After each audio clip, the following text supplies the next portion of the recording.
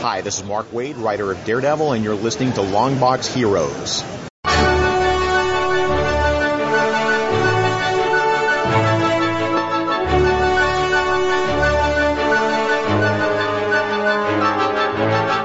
Hello, everyone, and welcome to episode 402 of Longbox Heroes. I'm Todd, joined with Joe. How are we doing today, Joe? I'm doing good, Todd.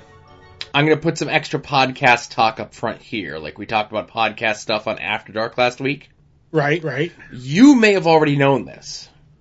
Okay. But listening to the Dana Gould Hour podcast, I did not know that Jackie Gleason was a big fan of the paranormal. Oh, yeah, he totally believed in UFOs. Well, there's a crazy story that Nixon took him to one of the crash sites, like one of the places where they had pieces of the ship and aliens and all that sort of jazz. Right. So if Jackie Gleason says it, if Buford T. Justice says it's true, it's true. Right. And that's the thing. It was, you think a guy lives a fascinating life with just his showbiz career. Right. And then you just scrape the surface of the other stuff that went on. Mm-hmm. That's all. Very interesting stuff as a follow-up from After Darks that people don't listen to. Well, not everybody listens to. The numbers here on the main show are higher than they are over on After Dark. Right. I would love to have been in a room with Jackie Gleason and Dan Aykroyd. That's the dream right there. But this is more After Dark conversation. I should have brought it up. Right, we should have. We got comic book stuff to talk about. Tons and tons of comic book stuff to talk about, Todd. That's right. There was a ton of news this week. Big Time Creator changes job titles or jobs. I'm confused. I can't wait for you to break it down for me. Marvel announces a new cosmic book with an amazing title, and also a white Anglo-Saxon Protestant book I hear is coming out. A cult show gets a comic. A comic imprint that's very near and dear to my heart, and I believe your heart too, Joe, is hopefully getting a resurrection like the phoenix from the ashes. And also, the birth of our nation this year, the 4th of July, we're going to celebrate by getting comic books, and what comic books will be out that morning at midnight, both Marvel and DC. I love a good midnight sale. And a 4th of July midnight sale? Fantastic. Also, free digital books and sales. Con news. What we read last week, which was Immortal Hulk #1, Doctor Strange #1, slew of #1s, and also Dr. Star #4, which I believe only you read. I'm interested to hear all about that. Mm-hmm. What we're looking forward to this week, I believe I have a few art attacks too. Ooh. And at the end of the show, we'll have spoiler-filled talk of both episode 1 and 2, or uno and dos, because we're bilinguini on this show, of Cloak and Dagger. And I may have seen a little movie called Deadpool 2 over the weekend. Did you lose a bet? No, I won a bet, Joe. Next time that you go to a movie like that, you need to let me know so I could go case your house. Case the joint. That's right. Then you'll be in the police blotter, and you don't need that. Oh, I check it every day. I've heard. So, I don't know. Let's get into the big news, I guess. Everything that's going on over at DC. Mm-hmm. So it appears as though Jeff Johns left his position at DC as CCO, which I always get confused and kerfuffled on, like, COO, CEO, CCO, yeah. Right. REO, Speedwagon. Now this is also, we didn't mention it because I think it happened kind of in a in-between time. Mm-hmm. That Diane Nelson also stepped down as well. So, yes. Essentially what's just happening is the hierarchy of things used to be Diane Nelson, Jeff Johns, Dan DiDio, Jim Lee. Whatever their titles are, that was like your 1, 2, 3, 4. Mm-hmm. Diane Nelson is gone completely. Johns is still at DC, just not in a position of power as he was before. DiDio and Jim Lee, by doing nothing, have moved up the ladder. Falling upwards. Right. I think Jim Lee is now CCO, and he's co-publisher with Didio. Right. But with Geoff Johns, they say he's out of DC Entertainment. No. In charge? He's not in charge anymore. Right. He's right. He's no longer there in like a position of authority. Mm-hmm. Like he can't like fire and hire people, but he's still doing books because I guess he's doing a Shazam book. He's doing the Green Lantern Corps movie. Right. He's doing a treatment of Wonder Woman 2 movie. And then he is doing one of his own imprints, which we'll talk about some of the other DC imprints. He's going to have his own imprint, which I think is called Killing Zone. Right, that's what I heard it's going to be. So again, I think so Geoff Johns has always been a topic of discussion on this show, going all the way back to Three Guys from Nowhere days. Right. Because he has, kind of over time become one of the most recognizable creators in all of comics, at least in the last, I would say, 10 to 15 years. Definitely. So, again, he's always going to be a topic of conversation. All the way back to then, I always remember those times where it was like, he's good at 4 books. 4 books is his limit. Mm-hmm. Once that 5th book gets announced, something's going to be falling off soon. Which is with a lot of great writers. Right. But there's other writers that are like, well, I have 17 books coming out. Or there's other writers that like, I just have 1 book coming out. Everybody has their own different workload. But for the longest time, Geoff Johns' workload has always been 4. Mm-hmm. And I think this leadership position that he was in at Warner Brothers / DC was not allowing him to be as creative as he has been. Right, but I bet you it was allowing him to cash bigger checks. I'm sure that it was. And now that he probably has that, house checks, he could probably just have now he could just let some, ease back write comics and just have, concert ticket checks, just to do that. Because he's he doesn't have to have all that big money. And I think somebody brought it up to me, and I forget who it was, whether it was the Fancy Gentleman or it was the Summer You, was like, do you think it has to do with all this and him getting his own imprint that Brian Michael Bendis is on his turf now, something to keep him happy? Do you know what I mean? You were doing all this. Well, what he probably really does love to do is write, and now he gets his own imprint. So I don't know. It seems like they're, the old guy on the block, has the new guy coming in, and they're trying to keep everybody happy. Right now, and again, you talk about money, of course, but having his own imprint, and Bendis has his own imprint at DC, and I'm sure this is one of those things where it could have very well been DC saying, hey, who else do we have here that's on the level of a Bendis that we can kind of do this imprint thing that we're doing? They have the 3 different younger readers imprints, like Ink and Zap and Zip and Flap or whatever they're called. And the zipping and the zapping and the bipping and the bopping, right. Bendis' stuff, Jinx World, you got Black Label, which we'll be talking about in a little bit. Vertigo, which we're going to be talking about in a little bit, and then Killing Zone, of course. Now, Johns' thing, so you have all these different chunks, of course, that are kind of, these are the types of books that you're going to be getting in these part of things. Like, if you don't like DC Comics for whatever reason, but you like Geoff Johns, that's okay, because Geoff Johns is over in this little corner writing his own stuff. Come back and read Geoff Johns stuff. Hey, maybe you don't like Brian Michael Bendis and whatever he's doing or not doing with Superman right now.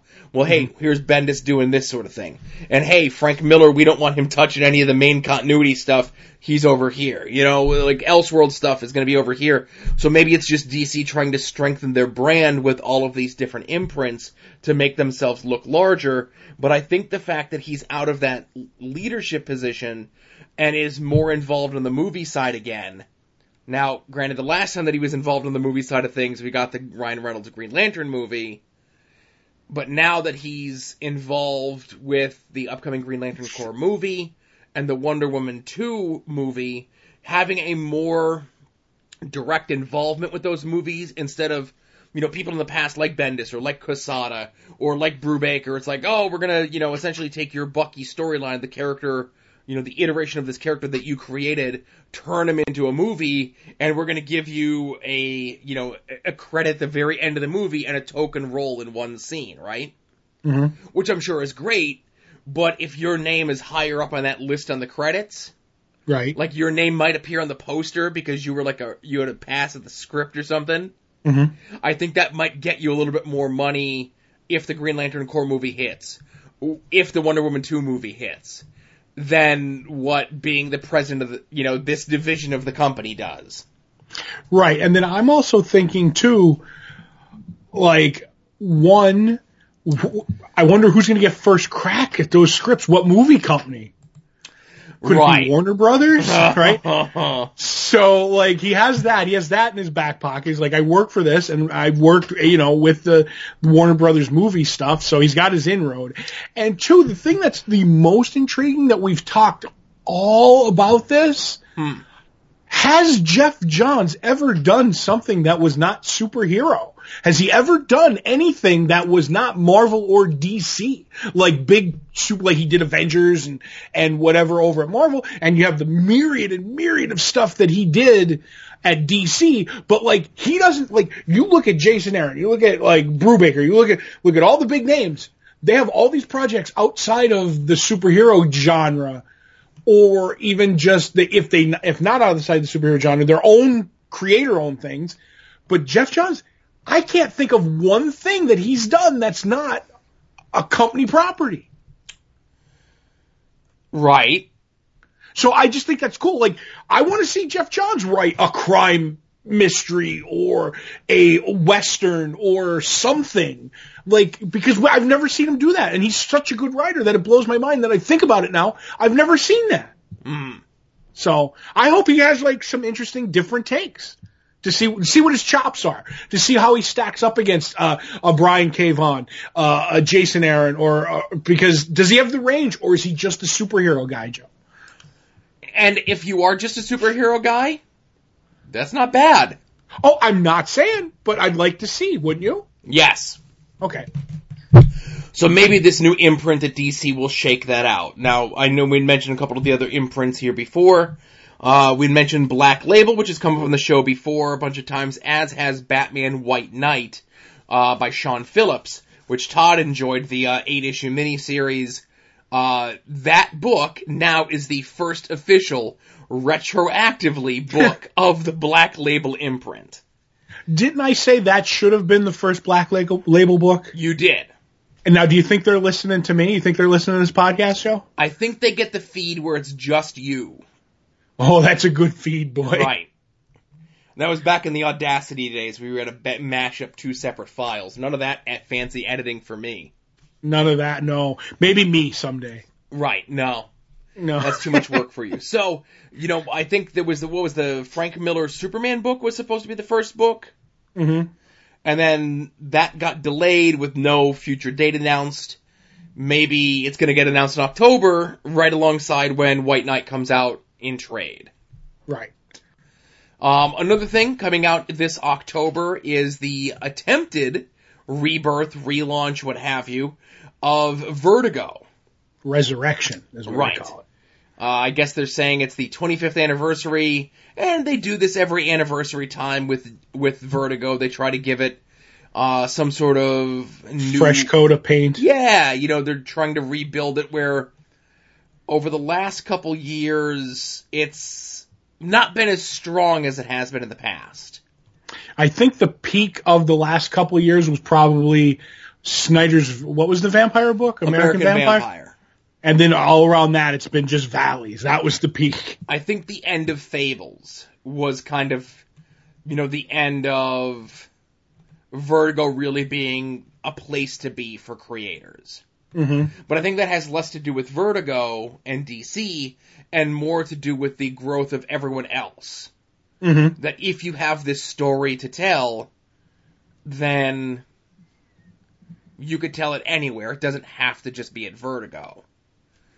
Right. And I heard rumors that back with Vertigo, allegedly, that they were only looking for stuff that they could could, opt into movies or TV that wouldn't break the budget. Like, we didn't want anything, like, we wanted everyday stuff there for a while. Like, you had to be, like, not special effects heavy if we were going to opt it to Warner Brothers. I wonder if that, like, was a true story or not.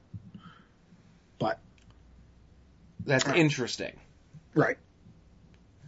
But yeah, all these books are coming, October, November, December, like the last half of this year upcoming. I'll be honest with you, it's not a lot of creator names that I recognize, a few here and there. I know Mark Russell has been doing stuff at DC for a little bit. A lot of the artists I recognize more so than anything else. Robbie Rodriguez has done a lot of stuff. I know Ramon Villalobos has a very unique, very almost Frank Quitely artist style. But we're still a ways away from any of these books coming out, and I certainly hope that DC does give them the props, because it's so tough to remember back to when Vertigo launched, because they just sort of, if I remember correctly, they didn't really announce anything new right off the bat. They took kind of the weirder stuff that already existed in DC proper and just moved it over to this new imprint.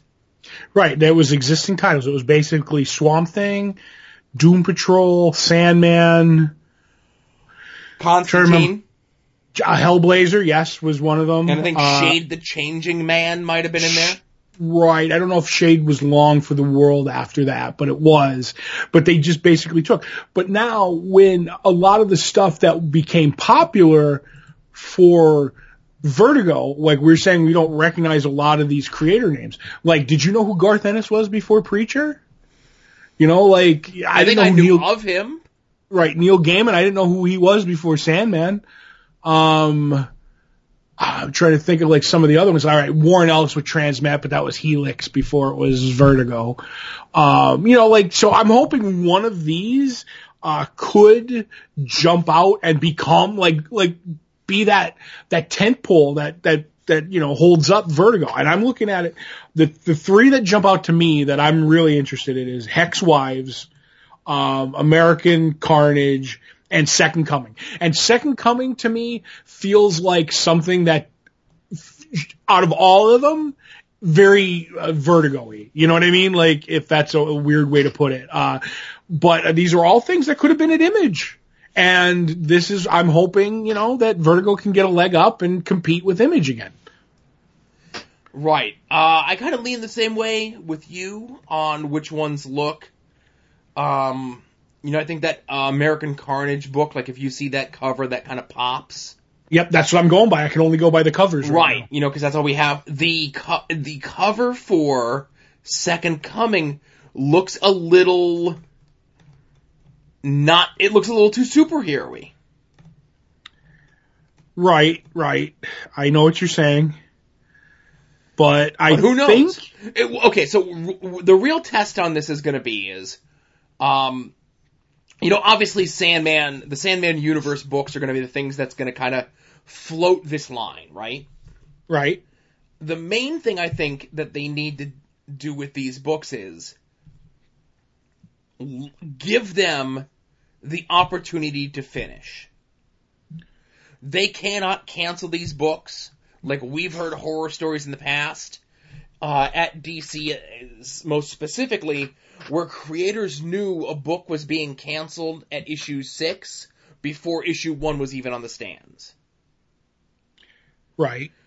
If these stories, if this is a 6-issue miniseries, if this is a 12-issue series, if this is a 20-issue series, not say, hey, we need you to fill this out to X amount of issues.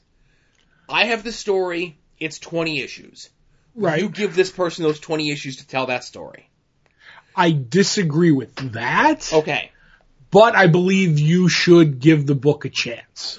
They need to give the book a chance, and they need to give these books as much of a push or as much as publicity as much as anything else that the Sandman books are going to get. I agree. I look at it as, and I don't know if you know this, Joe, it's also a business. Comics are a business. I don't know when it became a business, but you have to give them so much. These writers have to go in with an idea that they want to do this many books, but they have to have an out after 12 as far as I'm concerned. because you cannot, bandage a gaping wound and just go, oh, we're going to keep going. I get it. But Vertigo's big thing back in the day was we gave these books the best chance that they could go. I remember Neil in an interview for Sandman, he goes, I literally thought we were going to I had a 70-some issue run ready to go, but I had an out at 12. He goes, I thought we were legitimately going to make it to 12. And he goes, I set everything up in those first 8 issues. And I was like, I can write my way out if I have to in the next 4 issues. And I think that's what they have to do. And that's what they need. Okay. And then that's what they need to do with these writers, that if this guy comes to them and says, this is 6 issues, this is 12 issues, this is whatever many issues. Okay. If it's 20, if it's 30, if it's 40, if it's whatever, it's the editor and the publisher's job to say, listen, we need to be realistic about this. We'd love for this book to go this full run. Mm-hmm. If it had to end at 6, could you end it at 6? Let's see what that looks like.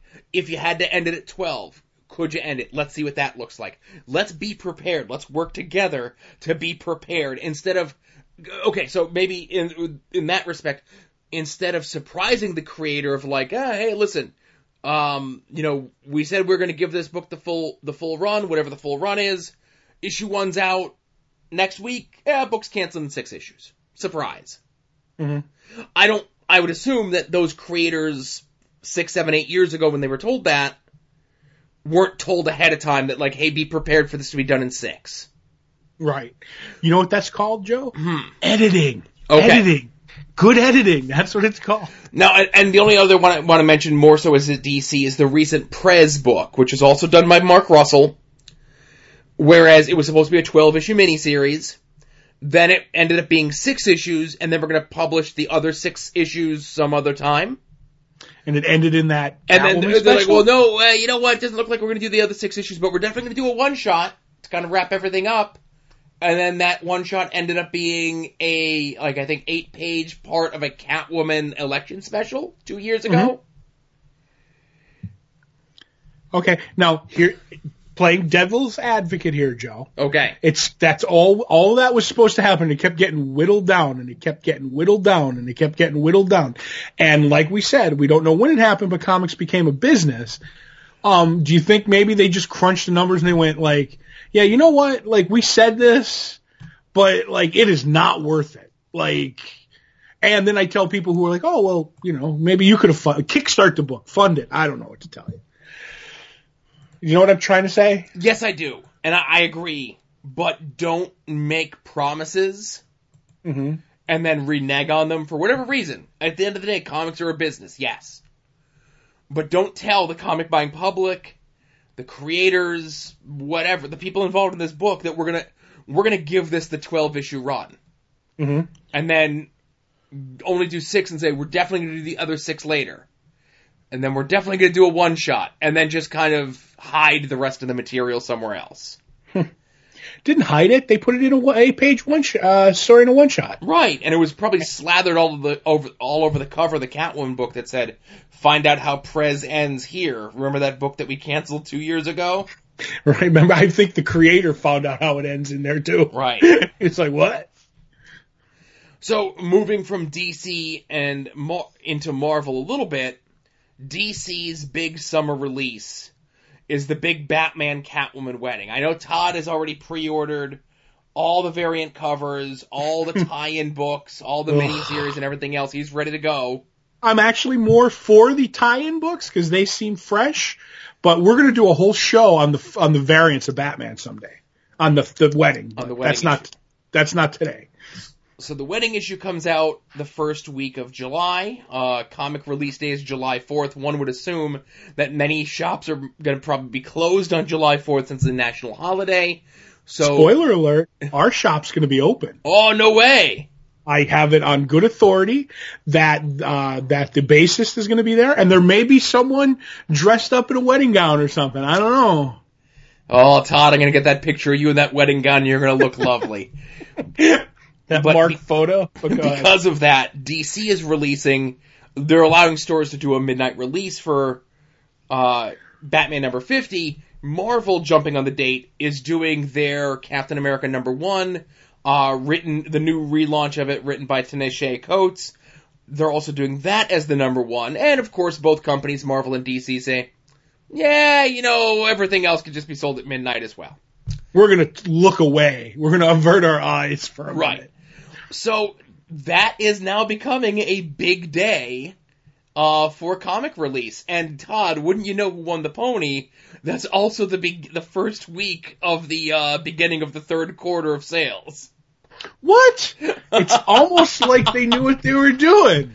Oh my God, when did comics become a business? Can't say it enough, but I wouldn't be surprised if, because it's going to be a midnight sale, based on the recording schedule of the show, that we end up talking about one, if not both of those books. Right, and what I think we should do is have a Longbox Heroes cookout in front of the comic shop that day. Nah. Get a grill, serve some dogs and some burgers.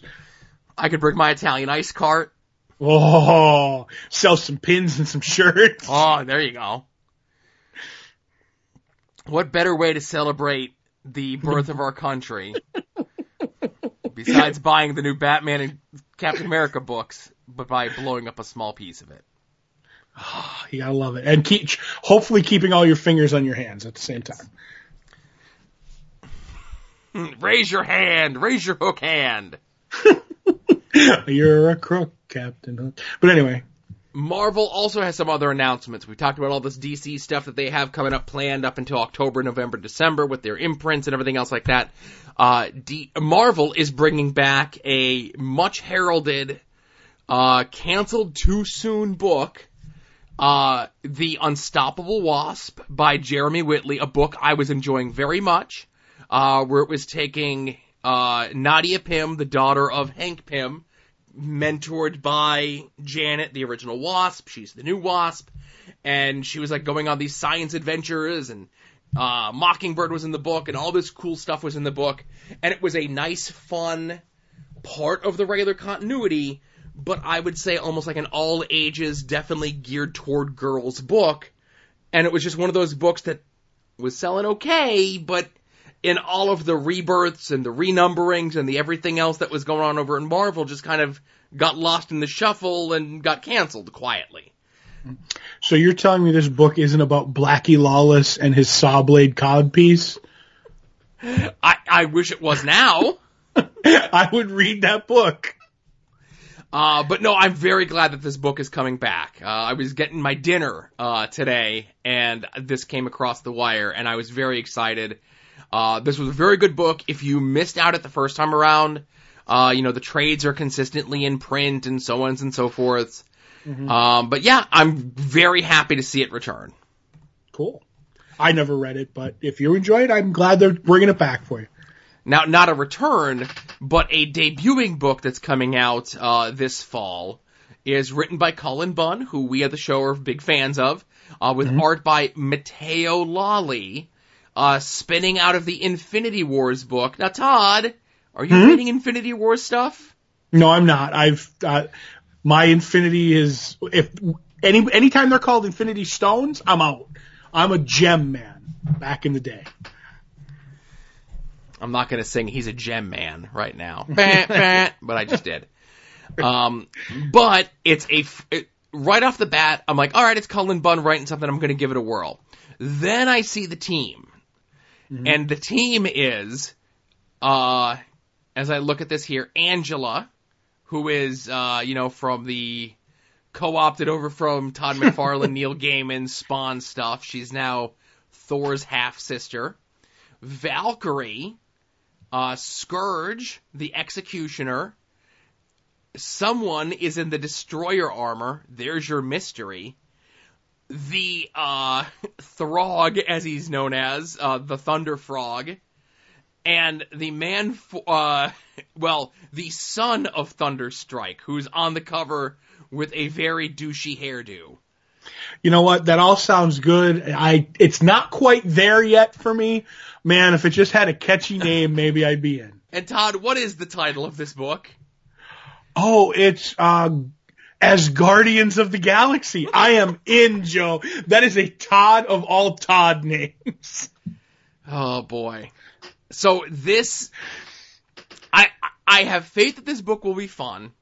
Mm-hmm. I don't know how long it'll go for. I hope it goes on for a very long time. However, this is, I'm not saying this in a bad way, so please, listeners, don't take it in this fashion. Right. This was definitely a book that was crafted in a laboratory. And by that I mean, it was like, Guardians of the Galaxy's hot, Thor's hot, who from those properties and worlds are not tied up in other things right now? Let's mix them all together in this book, and let's have some fun. And that's what I hope this book is going to be fun, because I know Cullen Bunn has done wacky, weird, off-the-wall team books in the past, where he took the Defenders, where it was like Misty Knight leading a bunch of like street-level, martial art type theme lady heroes on the Marvel Universe, and then they became villains for hire instead of heroes for hire, and those were some really fun books. And just based on this team alone, I'm excited to see how the dynamic of all this is going to work. Right. I'm a cosmic guy, so I'm in there. All joking aside, I love the name, but I disagree with you how this book was made. Okay. You say this was concocted in the lab with all the hot things thrown together. I believe this book was concocted at the bottom of a bottle during a convention somewhere. That's where this book was made. It was like, hey, I got an idea. We put Throg with Angela, and that, I got the hook. It's called As Guardians of the Galaxy. And they're like, take that to our editor. And they're like calling him up at 4 a.m.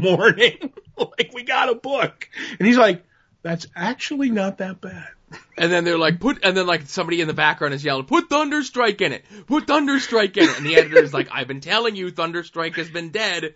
He's like, Thunderstrike's kid. I said his kid, right? Yeah, that's who I son said. of Thunderstrike. Yeah. Son of Thunderstrike. He's in the book too. Mm-hmm. That's how that book happened. What do you think is more probable, mine or yours? Yours is much more probable. Okay, good. Either way, it's on the poll list, and that's the most important thing. Mine too. The scary nightmare poll list that I cultivate. Oh, you should see my poll list. It's occasionally right. It was right this week. Yes, it was, as far as you know. Yes. So one last thing, of course, is another new book, and this is a book that, for me, feels like should have been made before. Mm-hmm. And I'm surprised it hasn't been, that they're doing a comic book adaptation of Mystery Science Theater 3000. Okay. Where they're taking the new Netflix version, the folks that are involved with that, specifically Joel Hodgson, and they're going to be ripping on the best and worst of public domain comic books. Oh my goodness. Right. So that right there is a great hook. The variant cover where Crow is reading the comic book Tom Servo Teen Reporter. And I mention this only because the Mystery Science Theater 3000 touring thing is coming to the area in October. Are we going? I don't know. It's the end of October. It's not on a school night. It's not on your child's birthday. It's not on my child's birthday. And it is literally a half a mile from my house. Oh my goodness. You could literally roll there. I could leave now and I'll be there eventually by the time the show starts. Right. I'll give you a ride back. Oh, okay, good. And while we're there, if we do go, yes, ask a certain young lady at our comic shop if she wants you to get her an autograph from Felicia Day. I'm not going to do that. Okay. Because I don't like to purposely antagonize people. What? Gentle or otherwise in the ribbing. Okay. Yes. And I can only... you know what? I'll just bring up that name casually in conversation the next time I see her. What? Okay. Mm-hmm. So I'm excited for that. A lot of fun stuff being announced upcoming here in the fall months. Yes. And so other places where you could find out about some fun announcements that could be coming up, it would be at a local convention in your area, Todd. Ooh, areas. I like them when they're local. Oh my goodness. Well, none of these are local to us, but there's a lot of interesting conventions going on this weekend. There's the Greater Austin Comic-Con in Austin, Texas, where John Wesley Shipp of Flash and Flash fame will be there. I hope he has the helmet. Mm-hmm. We've got two big, heavy comic book ones, so I'm going to kind of just throw this one in here. The Supernova Comic and Gaming Convention in Sydney, Australia. Down under. Right. Very little big name on the comic book side, but on the media guest side, Todd, Richard Dreyfuss, who this is maybe like the third time this year that we've mentioned him. We're going to need a bigger con. Mm-hmm. Chuck Norris is going to be there. Ho ho, all other cons were, couldn't contain him. And Kathleen Turner is going to be there. I have no joke for that. That is fantastic. It's just very interesting, the names that are starting to make the rounds in the convention circuit is all. Oh, man. Right. The other two biggies, though, is the Denver Comic-Con in Denver, Colorado. And I'll just say one of my neighbors in Denver, and I won't finish the rest of that. But that's a really super heavy creator one. Brian Azzarello, Frank Miller, Greg Capullo, Tom King, Donnie Cates, Kevin Eastman, and then you've got a couple media guests sprinkled in there with Jason Momoa. 10 Ant is going to be there. I just have it in my notes as 10 Ant. I'm not really sure what that means. Yeah, he's the 10th ant in the series of ants. Oh, like Fire Ant, Soldier Ant, Green Ant, all those ants that I know from Chikara days? Yeah, okay. Yes. Yeah, now you're getting it. He's not Bowtie Ant, is he? No, I don't know who that is. Fez Ant? Oh, he is Purple Man Ant. Oh, I know who the Purple Man is. Right. But Greg Sipes is going to be there as well. Now, Greg Sipes, you're going to say, I don't know who Greg Sipes is. Greg Sipes is the voice of Beast Boy in the Teen Titans Go cartoon, soon to be made into a major motion picture. When is that coming out? I keep hearing about that, and I'm like, July? Is it out yet? It comes out July, I was going to say 13th, and July 13th is correct. Look at you knowing things. I'm excited. I love Teen Titans Go, and the fact that they have Will Arnett in there playing Deathstroke in the movie is fantastic. Okay. That's all. So, the other one is Heroes Con in Charlotte, one of those bucket listy Comic Cons. I know Todd has been there before. That's where I bought my Flash 110, the first appearance of Wally West, the Kid Flash. I think I have a picture of it where me holding my Flash 110, and I believe Dave maybe got a Spider-Man 2 that weekend. Oh, boy. And I have a picture with Neil Gaiman where he leans into me, I don't lean into him. That's how cool I was back then. Do you have a picture of you with your arm around the copy of Flash 110? I think I do. I do. But that's a huge creator one. No media guests there, but Mark Bagley, Steve Epting, Tony Harris, Carrie Nord, Kyle Starks, creator of Rock Candy Mountain, Jim Steranko, Joelle Jones, who's doing the upcoming Catwoman book. So I would say it's a tie for me between the Heroes Con in Denver. If I had to pick one to go to this weekend, but just because Heroes Con is more established and it's one of those ones I'd love to go to, that's the winner for this week for me.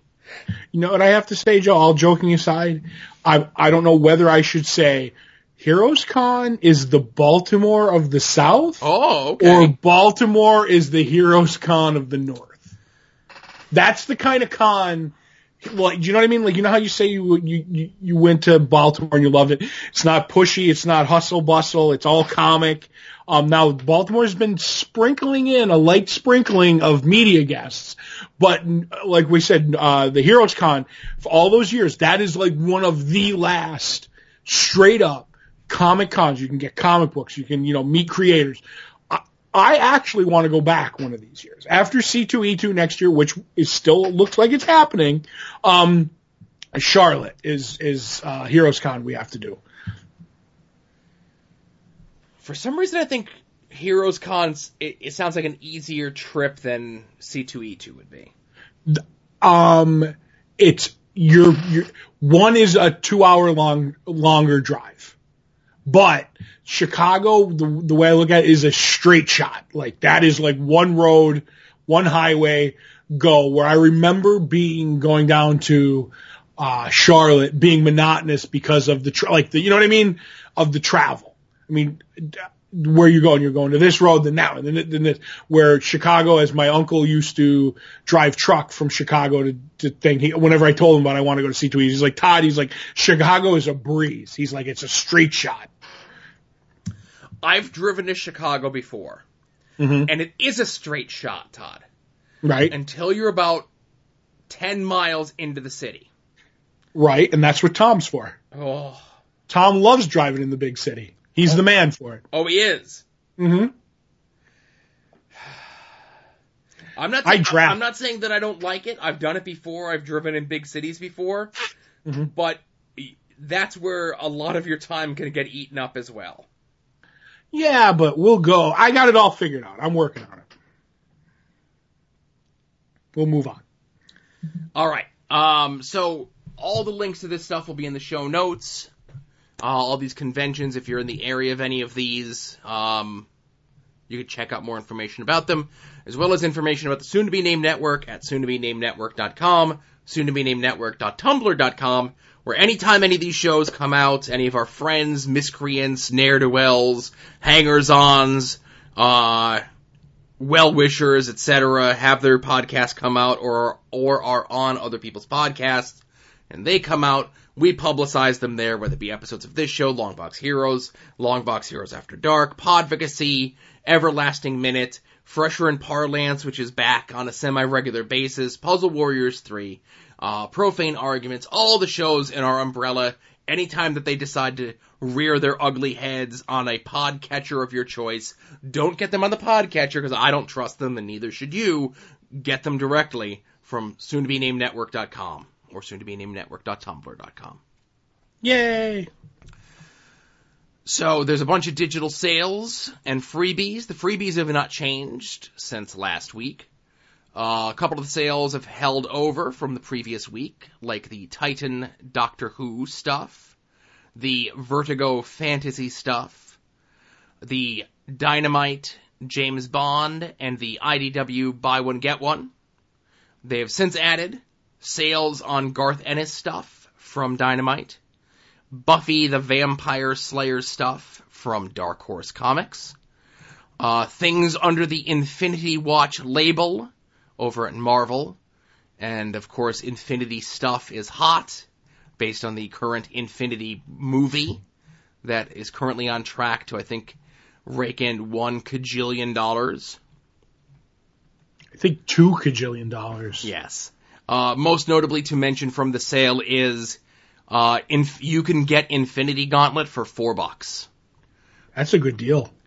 A trade that retails for $20, you can get for $4. That's less than 20. Yes. And then on the DC side of things, they're having a sale on Robin-related stuff. Now, Todd, I have to ask, it's been a while since we've gotten an update. Is this happening because we're getting some sort of update on the parentage of Robin in this Deathstroke storyline? No, as of right now, he's still technically Bruce Wayne's son, but very heavy leanings to people talking that, from good sources, that he's Deathstroke's son. So I'll let you know if I hear any more. But there's a lot of interesting stuff in this sale. I'll point you, the listener, in the direction of such things as Batman Death in the Family, where Jason Todd may or may not perish in that book. Time will tell to see how that works out. Crowbars. Tons and tons of Chuck Dixon stuff, who was kind of the perennial Robin writer for a period of time. Most notably, the more recent Robin Year One that he did. I think it came out sometime in the mid-2000s. With Scott Beatty, right? Right, written by Chuck Dixon and Scott Beatty, with art by Javier Pulido, which I'm a big fan of Pulido's art, and it's certainly on showcase there. And there's tons and tons of other stuff. Pretty much anywhere that Robin has kind of put his footprint down in the DCU over the last several years, it's all on sale. And Todd, wouldn't you know who won the pony, also included in this sale, is Dark Knight Returns. Well, he was in that. There was a Robin. There was Carrie Kelly. Robin in that. That's correct. Carrie Kelly. But again, I mentioned Dark Knight Returns and Batman Year One, First Trade of Sandman, First Trade of Fables, and First Trade of Preacher. Those books, those 5, should just be perennially on sale in perpetuity over at the old Comixology. All definitely top 5 books. Right. That would be as crazy as like having that book be $2 one week and then like 6 days later changing the price to $2.50. Oh my God, maddening, Joe, maddening. I would spend at least 15 minutes of a podcast complaining about that. And this will make sense to you when After Dark comes out on Friday. Wibbly wobbly, timey wimey. This is how we tease to try to get more people to listen to both the shows. Right. So, Todd, I have talked a bunch, as I am wont to say, and plugging all this stuff, and of course, as mentioned, the links are all in the show notes. Let's get into what we read from this past week. Shantwi? Yes, I'm going to start with The Immortal Hulk #1 by Al Ewing and Joe Bennett. Basically, I'm not sure where, if it was explained, but it looks like Bruce Banner is back, alive, because last we knew he was killed in Civil War II.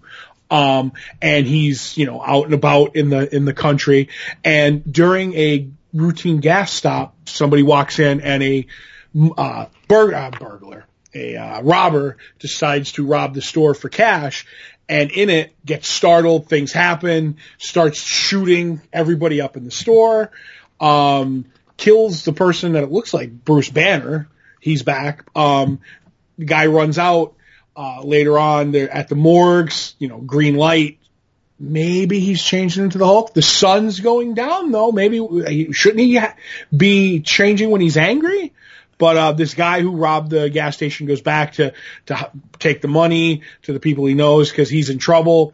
And along the way, like these thugs and bikers and stuff like that, someone shows up, and it's the Hulk.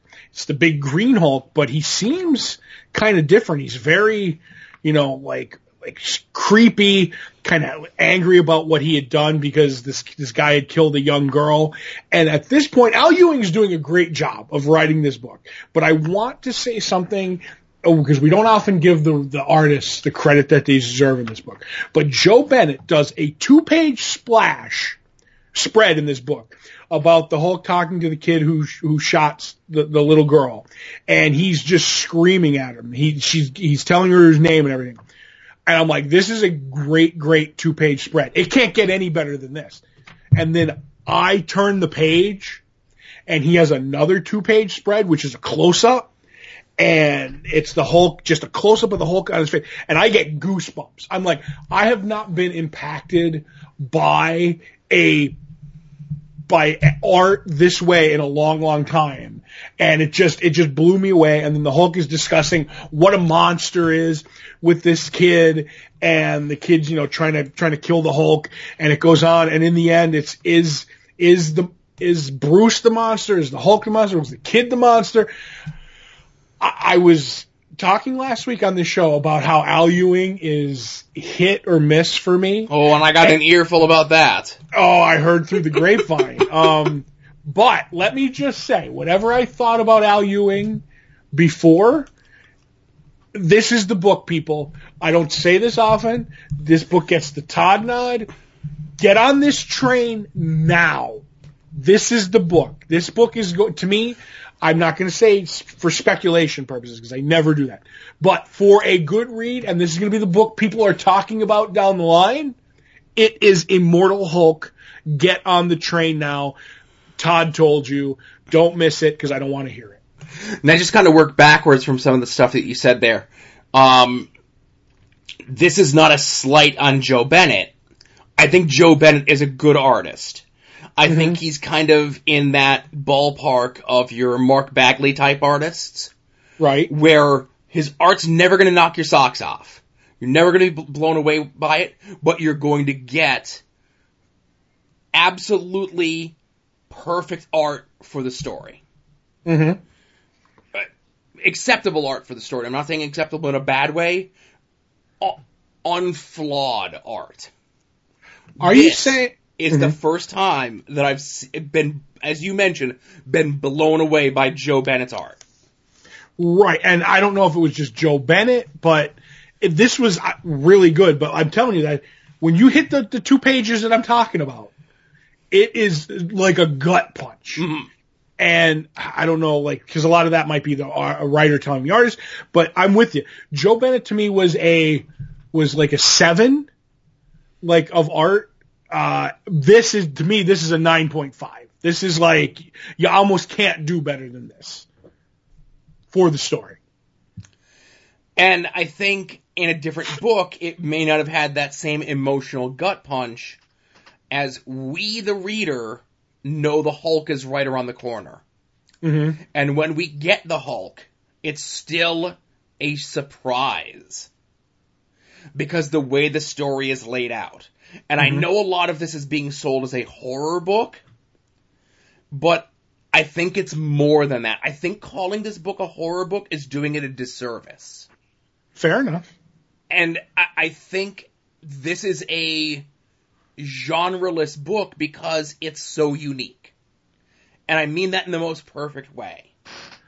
If you wanted to call this book a crime thriller, you could call it a crime thriller. If you wanted to call it a mystery book, it's a mystery book. You want to call it a horror, you can call it that. You want to call it a suspense book, you can call it that.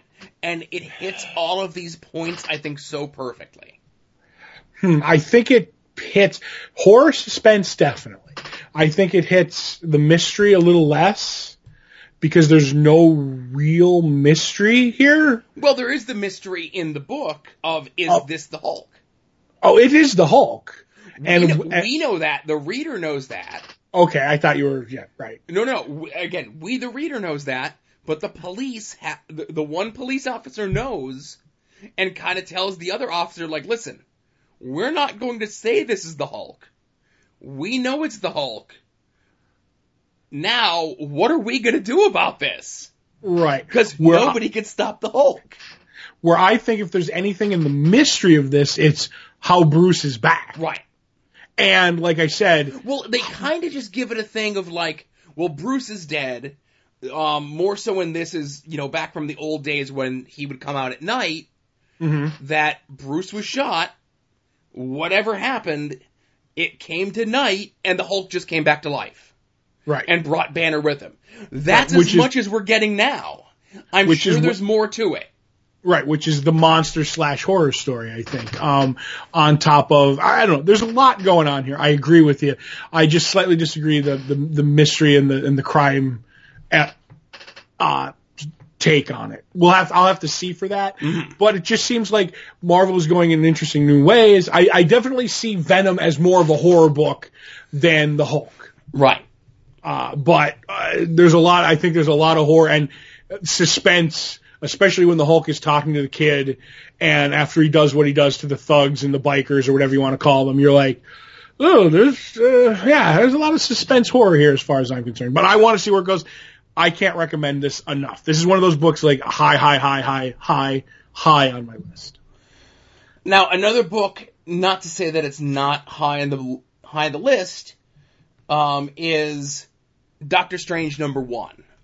Written by Mark Waid, new creative team. Mark Waid has written Doctor Strange before, with art by Jesus Saiz.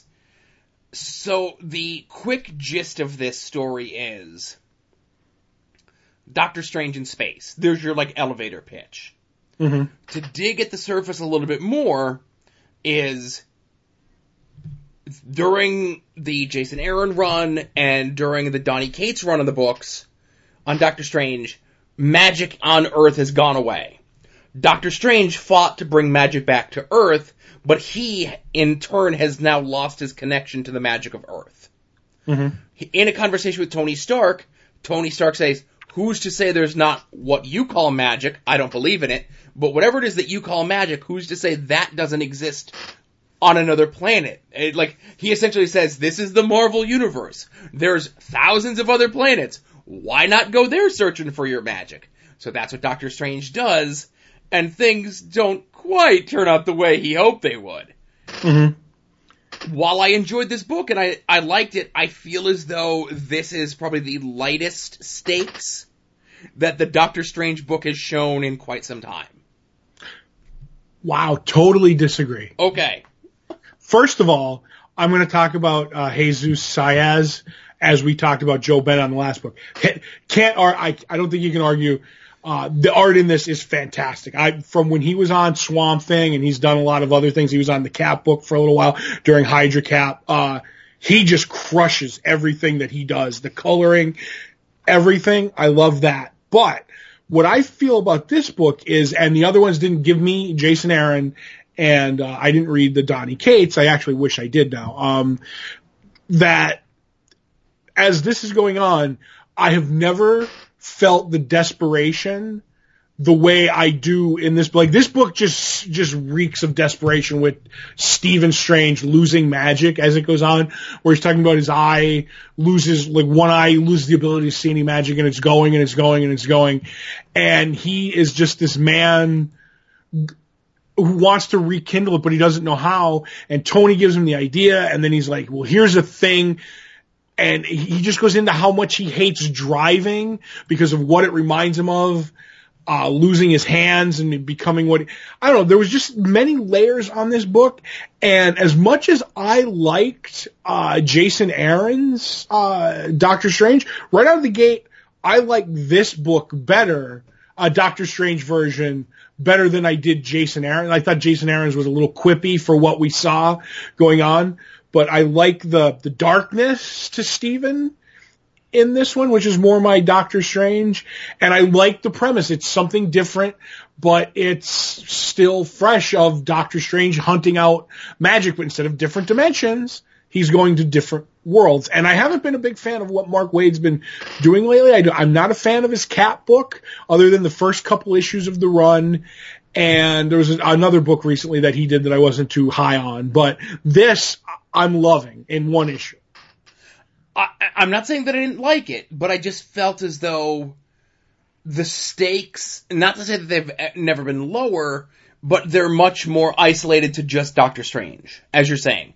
Where in the previous runs, it's like, this is all the magic and all the world is gone. Here's all these people. Here's all these Doctor Strange villains. Here's Clea coming back. Here's Dormammu. Here's this. And now all the magic is back in the world, and this is just a story about Doctor Strange. See, I was trying to say, was it just Doctor Strange? Or was it everybody? Because I thought he was saying to rekindle magic, I would bring rekindle magic as a whole, not just for him.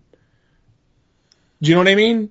Well, I'm almost certain that magic is back. It's just he's losing. We see in the first half of the book him losing the ability to see magic as he once did. Okay. And he doesn't go to anyone else because obviously he's too proud to do so. Any of the other magic users in the Marvel Universe, which is why he goes and bothers Tony Stark. Mm-hmm.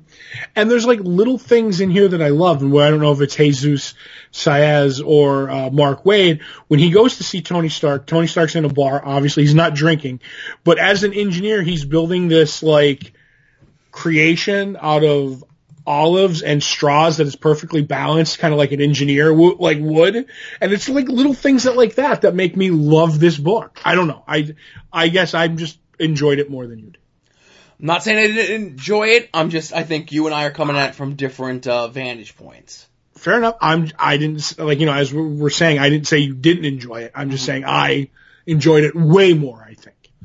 Right. So, last book I want to talk about just briefly is Dr. Starr and the Kingdom of Lost Tomorrows, number 4. This is kind of a spin-off book of Black Hammer stuff, the Jeff Lemire book over at Dark Horse.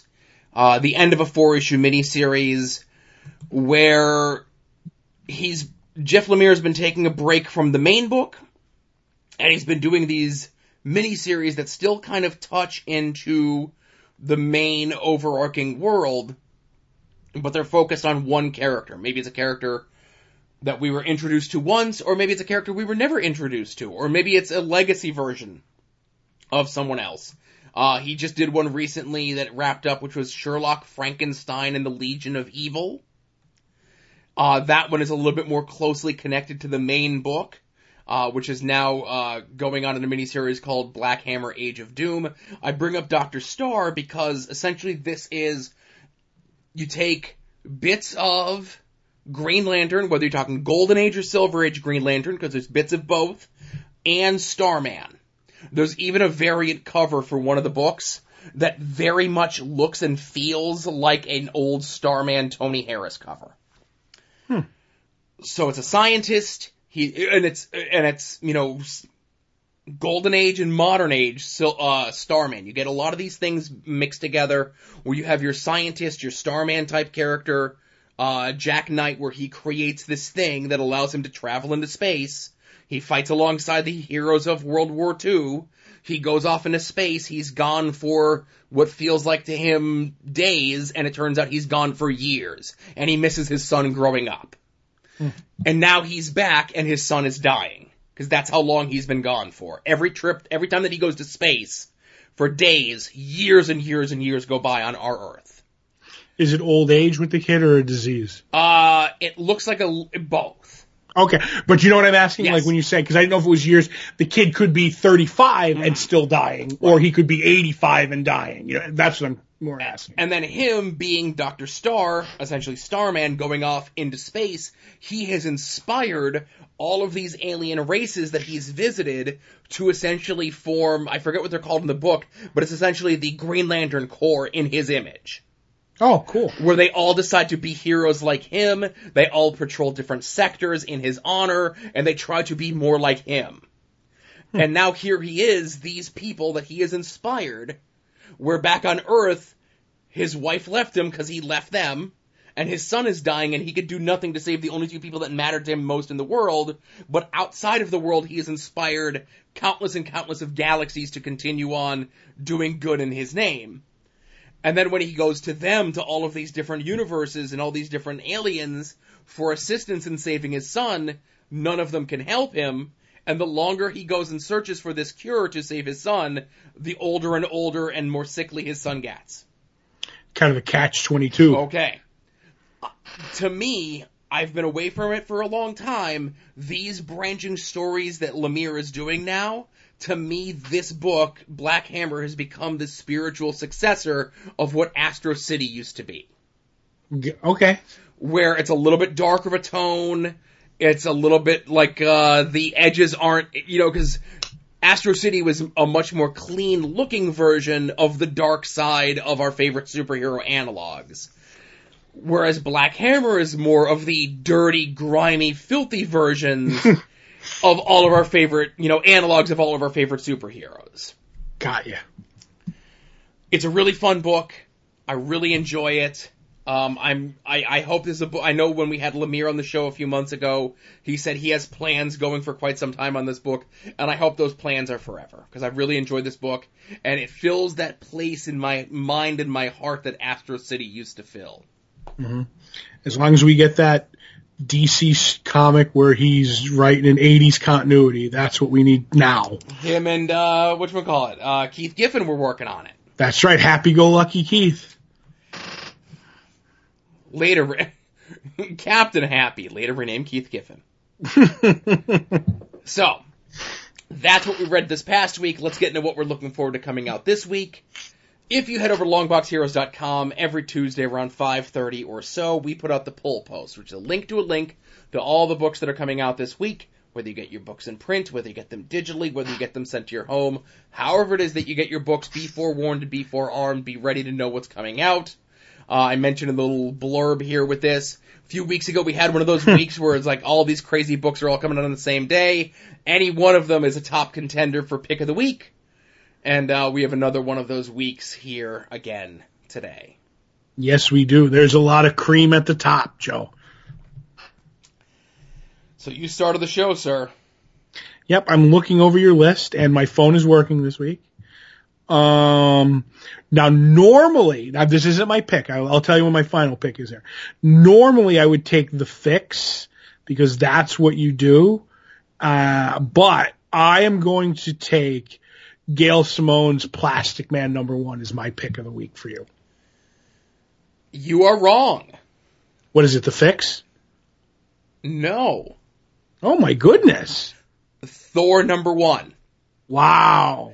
I tell you, man, Jason Aaron Thor is like, one of those top echelon books for me, man. And any other week, it would have been Plastic Man #1. It would have been Hawkman #1 was a top contender. Venom #2 even could have been in there because how strong Venom #1 was. Like I said, on my list, there's minimally 1, 2, 3, 4, 5, 6 options that could have been top pick of the week. Mm-hmm. But no, Thor #1 for me. All right, then. And I'm guessing Thor #1 is yours as well. It is the book I'm looking forward to most this week. You pulled ahead again, Joe. Though, I do have a question for you when it comes to this. I want you to tell me when you read Detective Comics 982 how it was. Okay. Because I tapped out. I did not like the ending of the Tynion run. And to me, it limped to an ending. And then we have somebody coming on now, which I guess is only a 4-part story. Because they said on Twitter or something like the previews has the end of my, story in Detective. And I'm like, all right. I limped to the end of Detective with Tynion's run. I don't know if I want to do 4 issues of this person. I don't know who's taking it over after that. So I'm going by what you tell me Detective is, whether or not I'm going to grab it next week. And I'll be honest with you. I agree that I did not love the end of Tynion's run. I know that you're saying that it limped to the end. Mm-hmm. I feel as though when you had the heel turn of, well, not so much as the heel turn, but when Batwoman and Batman have the definitive split, mm-hmm. you could have wrapped things up a lot neater after that. And I felt that it kind of dragged on a little bit longer than it should have. I know you're saying limped, but I just felt as though they're like, well, it's 2 issues a month. Let's kind of stretch things out a little bit. Like they could have ended it with the end of all the Clayface. What was the not spoiler, but you know who I mean. Right. Kane's daughter, like that Batgirl version. Right, Cassandra Cain. Like, you could have ended the book with the resolution of that. You could have ended the book with the whole thing of Batwoman definitively, turning on Team Batman and kind of wrapping things up even over in her book. With, like, that storyline, right? And kind of moved on to other things. It's a new creative team. The majority of Detective Comics was very strong. And it's a new creative team. I'm going to give it a shot. Fair enough. When I say limped, to me, I'm being generous. Okay. With how that book ended. So now, it's unfair to the next creator, but the ending of that book left such a bad taste in my mouth that I'm like, it's easier to drop. I should be, giving the next guy a chance, but Batman is so good that's my Batman fix. I get you. So I need either someone to tell me it's really, really good, or like if you come back and say it's okay or above average, then it's not happening. If you tell me it's amazing, then maybe. Well, you know the code of how discussing books on the show works, so we'll cover that next week. Or maybe we won't. I'm just saying, if we had to do it off camera, well, I'll do it there. Right. Mike, right. And of course, I forgot to mention, attempting to guess what the other is most looking forward to coming out this week. I'm in the lead now with 2, and the running dollar amount of how much we've spent on comics so far in the calendar year 2018, less bags and backs. Yes. Bags and boards, right? Bags and backs. While you're over at longboxheroes.com, be sure to check out everything that Todd and I have done on the internet that is comic book related. I get out there a little bit more, so a lot of my stuff is spread out. But all the stuff that I'm most proud of, like this podcast, Longbox Heroes After Dark, Todd and Joe Have Issues, all that stuff exists over at longboxheroes.com. Of course, you can always click on a little store button and purchase shirts and stickers and pins with our fancy logo on them. Or you can help us out by clicking on our Amazon link across the top of the page. Costs you nothing extra. Gives us a little bit of a kickback. Makes Todd feel good at the end of every month when I send him that ka-ching of his cut of the money from whatever we get from our Amazon click-through. And some of the notable purchases this past week, Todd. Someone purchased something called While We're At It by the Mighty Mighty Boss Tones. I think it's an album. Okay. Someone also purchased the 8-Bit Adventures for Pathfinder, which I think is some sort of role-playing game. And, you say so. Right, someone also purchased the Snoring Chin Strap CPAP system by Bossa Snooze, Sleep Snoring Aid Stop Snoring Mask, adjustable snore relief device for natural sleep, snoring solutions for mouth breathing. I just wanted to mention that in there. And if you do yourself a favor and just go run that through Amazon, Snoring Chin Strap, just to see what this looks like, I defy anyone to wear this thing and actually be able to sleep. Did you know Bossa Snooze was my rap name? No, I didn't. Yeah, it was. I gave that up when, I did too well. I thought it was Tone Deaf. It was T-Money, the one-man billion-dollar industry. Oh. Now, two of the other things that were purchased were things that I thought I purchased. Mm-hmm. But I know that what I purchased doesn't get credit on our Amazon click-through. Mm-hmm. Someone purchased shower drain covers for catching hair. Oh, you are hairy. And someone also purchased the father-son hair drain clog remover, drain and snake cleaning tool. Oh, God. That is a hairy person who purchased those things, and I commend you as a fellow hairy person. I can't wait to eat after this podcast. Yes. Hopefully. You have some lo mein noodles or something like that to shout out on? Yes, I do. Mm-hmm. So, Todd, did we have any art attacks this week? Yes, we did. Super contributor Euronymous dropped a Doug Hopes sketch card of the Lord of the Seas. I don't know doesn't look like Aquaman to me, but I'm guessing he does with the seas, he lords over them. And also from Tristan Crocker, who is Dirt Eep, I guess is his Twitter name, their Twitter name. There is a Box Brown Andre the Giant from a doodle in the Andre the Giant Life and Legend book, and also a Steve Lieber doodle of Boomerang in I think a Superior Foes of Spider-Man, either comic or trade or something like that. That looks like a trade. Right, I couldn't tell on the cover, you know what I mean? But either way, really cool. Steve Lieber, someone I want to get something from. Andre the Giant, that's wrestling stuff. The less said, the better. But I will admit that Lord of the Seas looks really, really cool.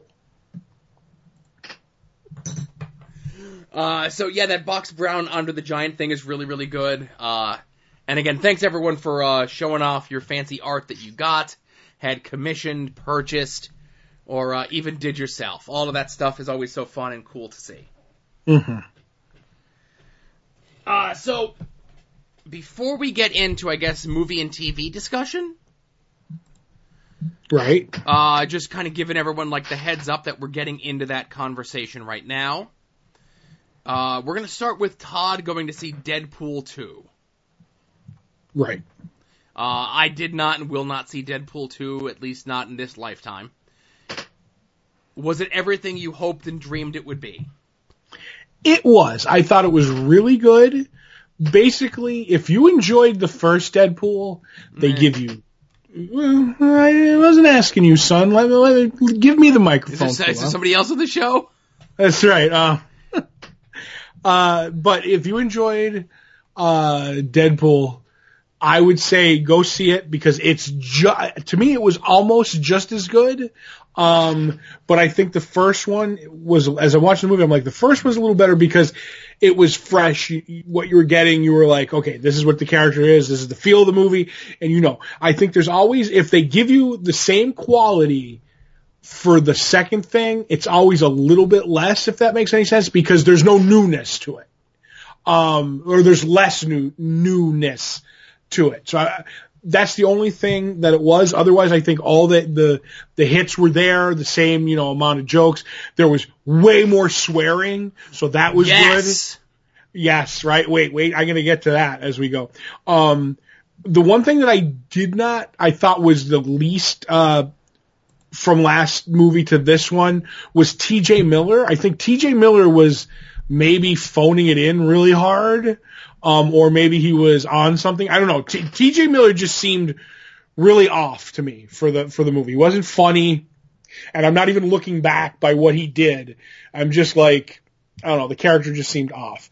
But there's a great scene where Deadpool might be dying, spoiler alert, and he's saying goodbye to everybody, and he even asks Colossus to swear just one time, and Colossus does it, and and Deadpool's like, great, good job, have fun in hell, and I'm like, this is the best.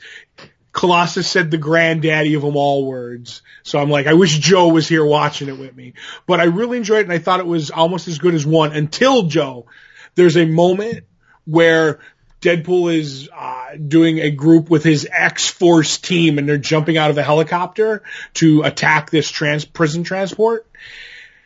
And Thunderstruck by AC/DC starts playing, and it made it the best comic book movie ever made. So that's when it went from really good to, wait a minute, let me say that, to the Citizen Kane of movies. Like, just better than Citizen Kane. So I was laughing. And there was a bunch of gags and cameos. And at one point there's a character in it called the Vanisher, and he's invisible, so you can't see him. And they jump out of the plane, and there's a great gag where you keep hearing that there's a wind advisory before they jump out of the airplane or the helicopter. And they all jump out, and tragedy befalls everybody who jumps out of the helicopter but Deadpool and Domino, because her powers are luck-based, which is great because they just keep saying how lazy of a writer you are if you have luck-based powers. But they all die horribly. Shatterstar, Bedlam, and the Vanisher hits power lines, and when he hits power lines, you can see him, because otherwise he's been invisible throughout the movie, and it's Brad Pitt. And I thought that was like really cool, and I think who was in the Ben Affleck and Matt Damon was in it for a second as a cameo, and I actually prefer Josh Brolin. When it comes to comic roles, I preferred his Cable to his Thanos by a smidge, and then his Jonah Hex is way, way down on the list. So, it was a fun movie. I really enjoyed it. So, we're in spoiler discussion, of course, because we're talking about movies and TV. Right. I knew Brad Pitt was in the movie. Right. I didn't know that he played a character. Right. I thought it was going to be like a similar gag to the Hugh Jackman gag from the previous movie. Right. Hugh Jackman was in this movie, too. Oh, he was? Yeah, because the after-credit scene is hysterical. Deadpool gets a hold of... Long story short, there's a fridging in this, too, Joe. That gets revoked because of Cable's time-traveling wristband. So that's the whole point of the movie is his girlfriend gets killed and he goes on a revenge spree. But then at the end of the movie, he steals Deadpool's, which doesn't work anymore, time band. And he goes through time and he ends up saving her. So she lives. But then he goes to the scene and they just take the scene from Wolverine Origins where Wolverine's going to fight Deadpool with the mouth sewn up and everything. And it's that scene. And he's like, oh, they finally found a way to keep you from talking. And Deadpool shows up, kills that Deadpool. And he's like, I'm just fixing the timeline. It's all good. And he does a couple other things. And then he goes and they have a shot of real Ryan Reynolds, not fake Deadpool Ryan Reynolds. And he's holding the script to Green Lantern. And he's like, finally, I've made it to the big time. And then Deadpool just shoots him in the head. So Green Lantern never happened. So I don't even know how you're remembering it. And a couple other cameos is there's the new X-Men teams, like the Quicksilver and blah, blah, blah. Because he's like, all I get every time I come to the mansion is just you and that Mega girl. He's like, her name is so long to even remember, and that's it. They can't throw me a few of the original X-Men, and they do an over his shoulder shot, and all the new X-Men are in a room, and they're like slowly closing the door so he can't see them. Like I said, I had a blast. all joking aside, I say I had no love for Deadpool from the comics, so I have no preconceived notions. I love that first movie. I had just as much fun or a little bit less until the song with Deadpool 2. So, my review is if you enjoyed the first one, go see the second one. You're going to get what you paid for. Right. So, that may have went too long for your taste. No, it's quite all right. I didn't get robbed while I watched. Oh, good. Next time. Yeah. Next time, send me a text. Make sure that you get fleeced. Okay. So, we are going to discuss Cloak and Dagger, the newest Marvel TV show on the Freeform network. Now, I just want to say this going into this. Now, Freeform was previously known as ABC Family. Is that correct? Yes, it was, and I know where you're going. Was being the operative word. So, being that it was like, oh, formerly ABC Family, I'm like, oh, okay, well, there's my kind of bar for what sort of show we're going to be watching. Mm-hmm. And Todd, this was a dirty show full of swears. Yes, it was. It went to the Deadpool school of broadcasting. My goodness. So, obviously there's swears in the Marvel stuff. There's not swears in the Marvel TV stuff, but I guess you could just do whatever you want on cable anymore. You can, except for in Preacher. Oh, okay. Well, no, that show doesn't exist. I think they canceled it after the first. Actually, it was after the first episode of the second season they canceled it. So I think Deadpool went back in time and stopped it. Mm-hmm. Then you know what? Then if he did that, if movie Deadpool stopped the Preacher TV show from existing, I'd give him another chance. Okay, cool. So, this is Tyrone Johnson, Tandy Bowen, Cloak and Dagger, as we know them in the comic books. They're both kids having some issues with their family, whether Tandy, who is an only child, maybe neglected by her parents, maybe her parents are having issues in other places. Tyrone is the younger brother to an older brother who's kind of skirting on the edge of becoming a criminal. There's accidents that befall them both at the same time. They both end up in the same spot. This is how they become empowered, but they do not unleash their powers again until by yet another chance meeting, they touch hands at a party, and then their lives are changed forever, but they still aren't superheroes as they're still trying to resolve the existing issues in their own individual lives. Right. Do you feel as though that was a good explanation of what this show is? Pretty a quick explanation. Right. Yes. So you got a chance to watch both episodes. I guess thoughts, feelings, concerns, and then I'll kind of get into my stuff on this here as well. Okay, just one question before I finish. Did you not see both episodes? I watched both episodes. Okay, because the way you said it was like you saw both episodes. I was like, did he only see one? Okay. No, I saw both. Just asking, what did I think? I think this is my third favorite show of the Netflix Marvel shows. All joking aside, I feel like this would have slid right into the Netflix shows and fit perfectly. I think it was well written. I like the way the story's going. There was a lot of dodge and weaves, fake outs with some stuff that I really enjoyed.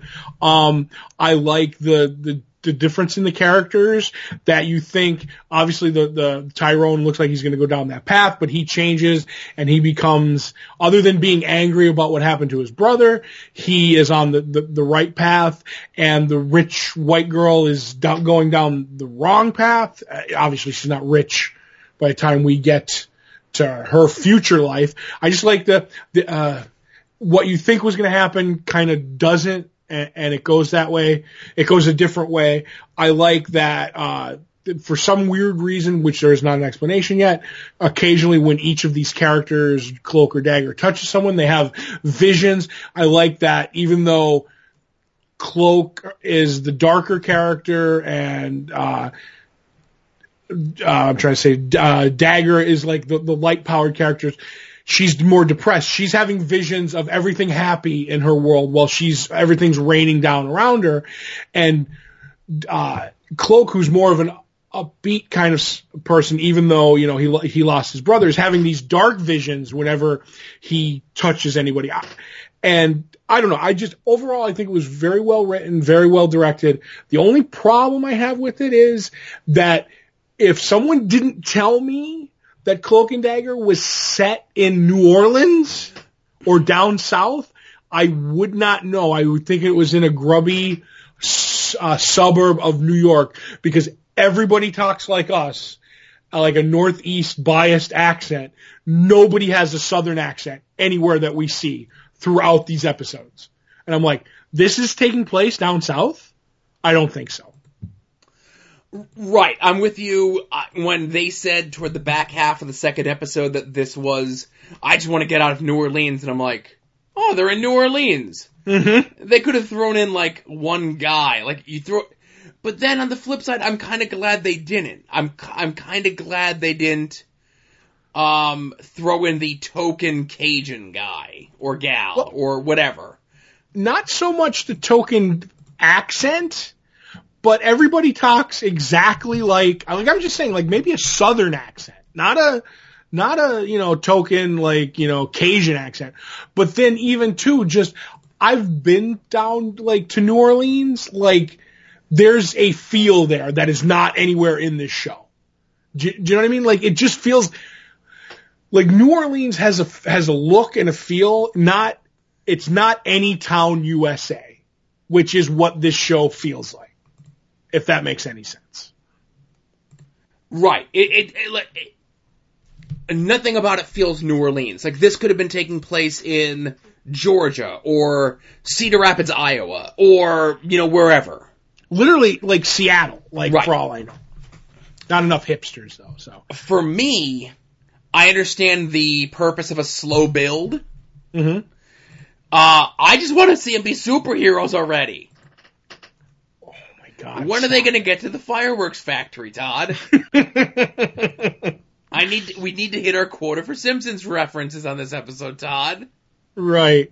My take on that is I like the slow burn. I like getting there, and I'm fine with it. Because we obviously see that they're connected because they keep running into each other now that their powers are, activated. And as I was talking with the fancy gentleman today, like, I'm a longtime reader of comics. I know nothing about Cloak and Dagger for the most part.